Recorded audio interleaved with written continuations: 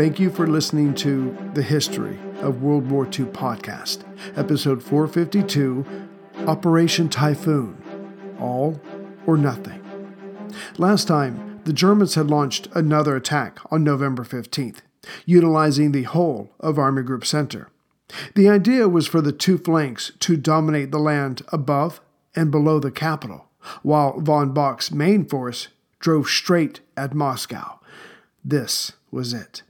And now that the attack was underway, the fighting to the north of the main road that led to Moscow looked more favorable as each day passed. Remember de Wagner's cavalry corps that was to attack Hoppner's units? Well, it didn't turn out to be the Russian victory that Zhukov was hoping for. True, Hoppner's men had been attacked just before the cavalry went in, and the Germans were slowed by this, but that was it. And this failure by the Russians handed them another one. Yes, Hoppner had been slowed down, but the focus on him allowed Reinhardt, the commander of the 41st Panzer Corps, to get in between the 16th and 30th Soviet armies to cause all kinds of stress. About 20 miles or 32 kilometers due west of Moscow is the town of Zvenigorod, and in front of it was the right flank of the Soviet Fifth Army under General L.A. Govorov. Trying to keep up with the success of Hoppner's left flank advance, Reinhardt came in at Zvenigorod on November 19th. Yet the initial German thrust here was blunted. But the Russians knew the Germans would be back. The fate of the town was still in Fifth Army's hands. Again, the town had been attacked, but not taken. So Zhukov, on the 21st of November, sent Rokossovsky himself to help with the worsening situation to the north of Zvenigorod, specifically to Solnechno-Gorsk, and just to the north of that, Klin. Rokossovsky rushed out, but he needn't have worried. Solnechno-Gorsk fell while he was en route, and Klin fell the next day, on the 22nd. The Nazi noose was tightening around Moscow. As tenuous as the center was, everyone in Moscow could see that it was their flanks that threatened to let loose a German tidal wave. But not all this was due to German aggression. No, Soviet mistakes still lingered nearby. For example, around this time, the commander of the Soviet 30th Army, for some inexplicable reason, swung a part of his line to face north. Suddenly, there was a gap created, and the eager Reinhardt soon found it.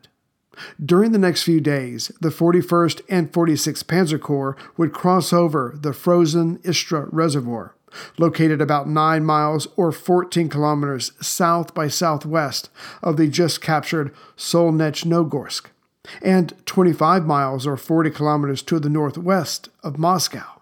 To this, Stalin threw in everything, including the kitchen sink. Ordering them in, soon all reserves, even Air Force personnel, were marching into the gap left by German violence and Soviet incompetence. But it was this very combination that allowed Army Group Center to reach out towards Moscow to their greatest extent so far. On November 27th, Colonel Hasso von Manteuffel, a part of the 7th Panzer Division, crossed over the Volga at Yak-Roma, due north of Moscow by some 30 miles or 48 kilometers. This was significant, as the Volga was a part of the waterways helping to stop or slow down the Germans from getting to a point that they could then swing around and approach the capital from the rear. To be able to do this would allow supplies to be cut from sustaining the war nerve's center in Stalin's headquarters. But what happened next was a sign of the coming times. Not only was von Manteuffel down to just 36 operational tanks, but Stalin had a nasty surprise for these meddlesome panzers. Only recently, out of sheer desperation, did the Stavka decide to create shock armies. These had been discussed before the war, but now they were in the midst of becoming a reality. The idea was for these armies to overcome difficult defensive dispositions in order to create a tactical penetration of sufficient breadth and depth to permit the commitment of mobile formations for deep exploitation. In other words, they were to act as a fire brigade. So their implementation would start at a troubled spot, but the idea was to turn a disadvantage into another disadvantage, but this one for the enemy. This mass of men would come in, disrupt the enemy's attack plan, and through sheer numbers and momentum, smash the enemy's spearhead, create a hole, enlarge it, and then send mobile units into the hole to take as much territory as they could before the enemy could recompose themselves.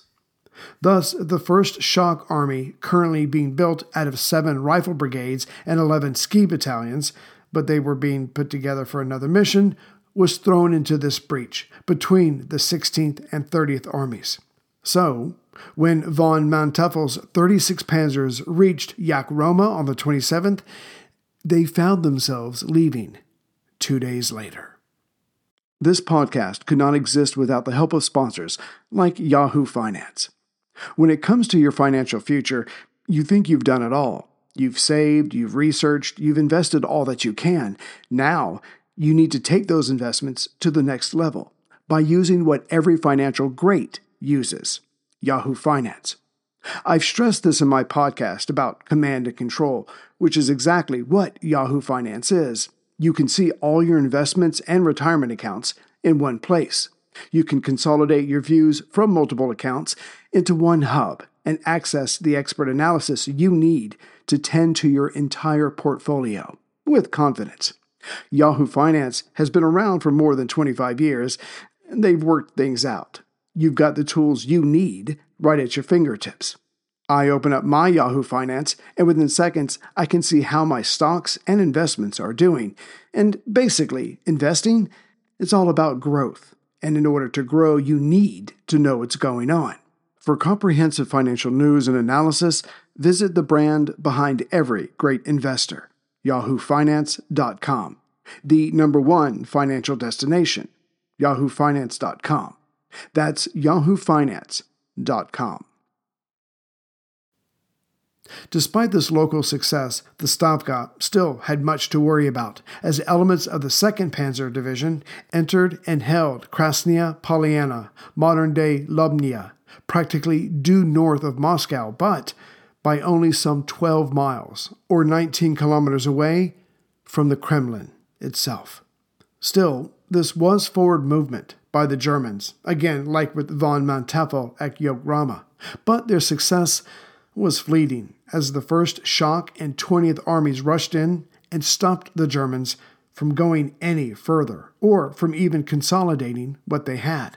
On a side note, the 20th Army was led by a General Andrei Vlasov, but this moment is not what he is known for. But more on him later. With his last offensive being worn down, Hoppner called for a 3-day halt to rest, resupply, and reevaluate.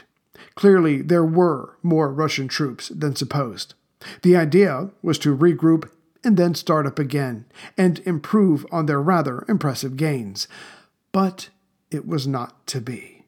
Before those 3 days were up, Stalin would launch his own offensive with a goal of undoing all of the German gains in the last month. Turning to the south now, remember when Tula, just over 100 miles due south of Moscow, was attacked on November 18th? This helped create that 30-mile wide gap in the Soviets' defensive line, which is when the tired Germans, well, not so much ran into the Siberian divisions, but were themselves run into. Guderian cursed, but would write that they, the Siberians, were keen for battle and well-trained. And he was about to find out how keen they were. On November 22nd, after a few days of not being able to push into Tula, Guderian stopped advancing. And he had plenty of good reasons. But on the 23rd, von Bock flew down to Guderian to see if he could get this fast Heinz to be a more determined fast Heinz. Guderian, in response, listed his reasons for his lack of advancement. To wit, von Bock said, "Look, I know it's tough, but can you at least make it to Kolomna, which is about 65 miles or 104 kilometers to the northeast of Tula, and would put the panzers just past Moscow, again to be able to attack the capital from the rear." Yet this was another impossible task, set by a man who wanted this building nightmare over and who wanted to be his country's next hero. Humans, even tough men in mud-covered uniforms, are emotional creatures. But Colonna was safe, or was it? When Guderian came at Tula, its defenders, made up of workers' brigades and NKVD units, had stopped him cold. How? They feared Stalin more than those panzers. Then Guderian remembered that his order from von Bock was to reach Colonna as opposed to taking Tula, so he pushed a little bit to the east beneath the town rather than to the northeast, and when relatively free of Soviet defenders from the town, he started heading north again. This allowed him to reach Vennev on November 24th, the first town past Tula. He and von Bock considered his offensive was back on. As the saying goes, a drowning man will even grab at the tip of a sword. Now pushing to the northeast, the 2nd Panzer Army reached Kashira, a mere 10 miles or 16 kilometers short of Colonna. After that, Bolden's 50th Soviet Army reached the area, but the panzers and their support units mauled the 50th pretty badly, which was now not in a position to stop the panzers. On the other hand, all that fighting and their losses got the attention of General Zhukov, the Iron Man. But first, the reason von Bock wanted Guderian to reach Colonna was because right behind it was the Moskva River, as that is the last major waterway in the area. Once beyond it, if the Germans managed to get that far, they could then turn and make a run for Moscow's rear without having to fear another blown bridge in their path. But again, the panzers would not make it that far. And now that Zhukov was looking south, he pulled out one of his last reserve units, the 1st Guards Cavalry Corps, and sent them to Kashira, as they arrived mere hours before the 17th Panzer Division did. And above them was an unusually large number of close support aircraft. Zhukov wasn't playing. The 1st Guards cavalrymen of General Bevlov might not have retaken the town, but they did scatter a few of the 17th Division's outposts. And then what did the Russian horsemen do? They dashed into the midst that was Army Group Center's rear areas, and they would stay there for 5 months, causing chaos and mayhem among the enemy's supply lines. Our bodies come in different shapes and sizes, so doesn't it make sense that our weight loss plans should too? That's the beauty of Noom. They build a personal plan that factors in dietary restrictions, medical issues, and other personal needs so your plan works for you. Noom doesn't restrict or shame when you want to treat yourself. Their flexible program focuses on progress instead of perfection. You don't have to give up carbs or anything. And with their daily lessons, you can learn something new about your food choices every day. After just a few days of using the app, I learned how to recognize cues for overeating and how to choose the right foods to feel full. Stay focused on what's important to you with Noom's psychology and biology-based approach. Sign up for your trial today at Noom.com. That's Noom.com. And check out Noom's first ever cookbook, The Noom Kitchen, for 100 healthy and delicious recipes to promote better living. Available to buy now wherever books are sold. But going back a few days and back to the Tula area, where men under Bolden held the town, Guderian had had enough. He gathered up what was left of the 3rd and 4th Panzer Divisions, about 110 tanks, and again put them under Kampfgruppe Eberbach, or Battle Group Eberbach, the last name of General Heinrich Eberbach, who had been doing solid work thus far. Battle Group Eberbach was to make a counterclockwise sweep around Tula, while 43rd Army Corps would match this with a clockwise sweep. But here Guderian, now truly frustrated, would lead this attack himself. If this worked out, Tula, seemingly impervious to a direct attack, might wither if surrounded. But here, Guderian got to experience what his men had been going through recently, fighting in temperatures far below 0 degrees Celsius. Yet somehow, even with the double swing around Tula, the Soviet 340th Rifle and 112th Tank Divisions held open a corridor that the Germans simply could not crush. Guderian, angered by everything around him now, blamed von Kluge for his slowness, which could have helped in the area.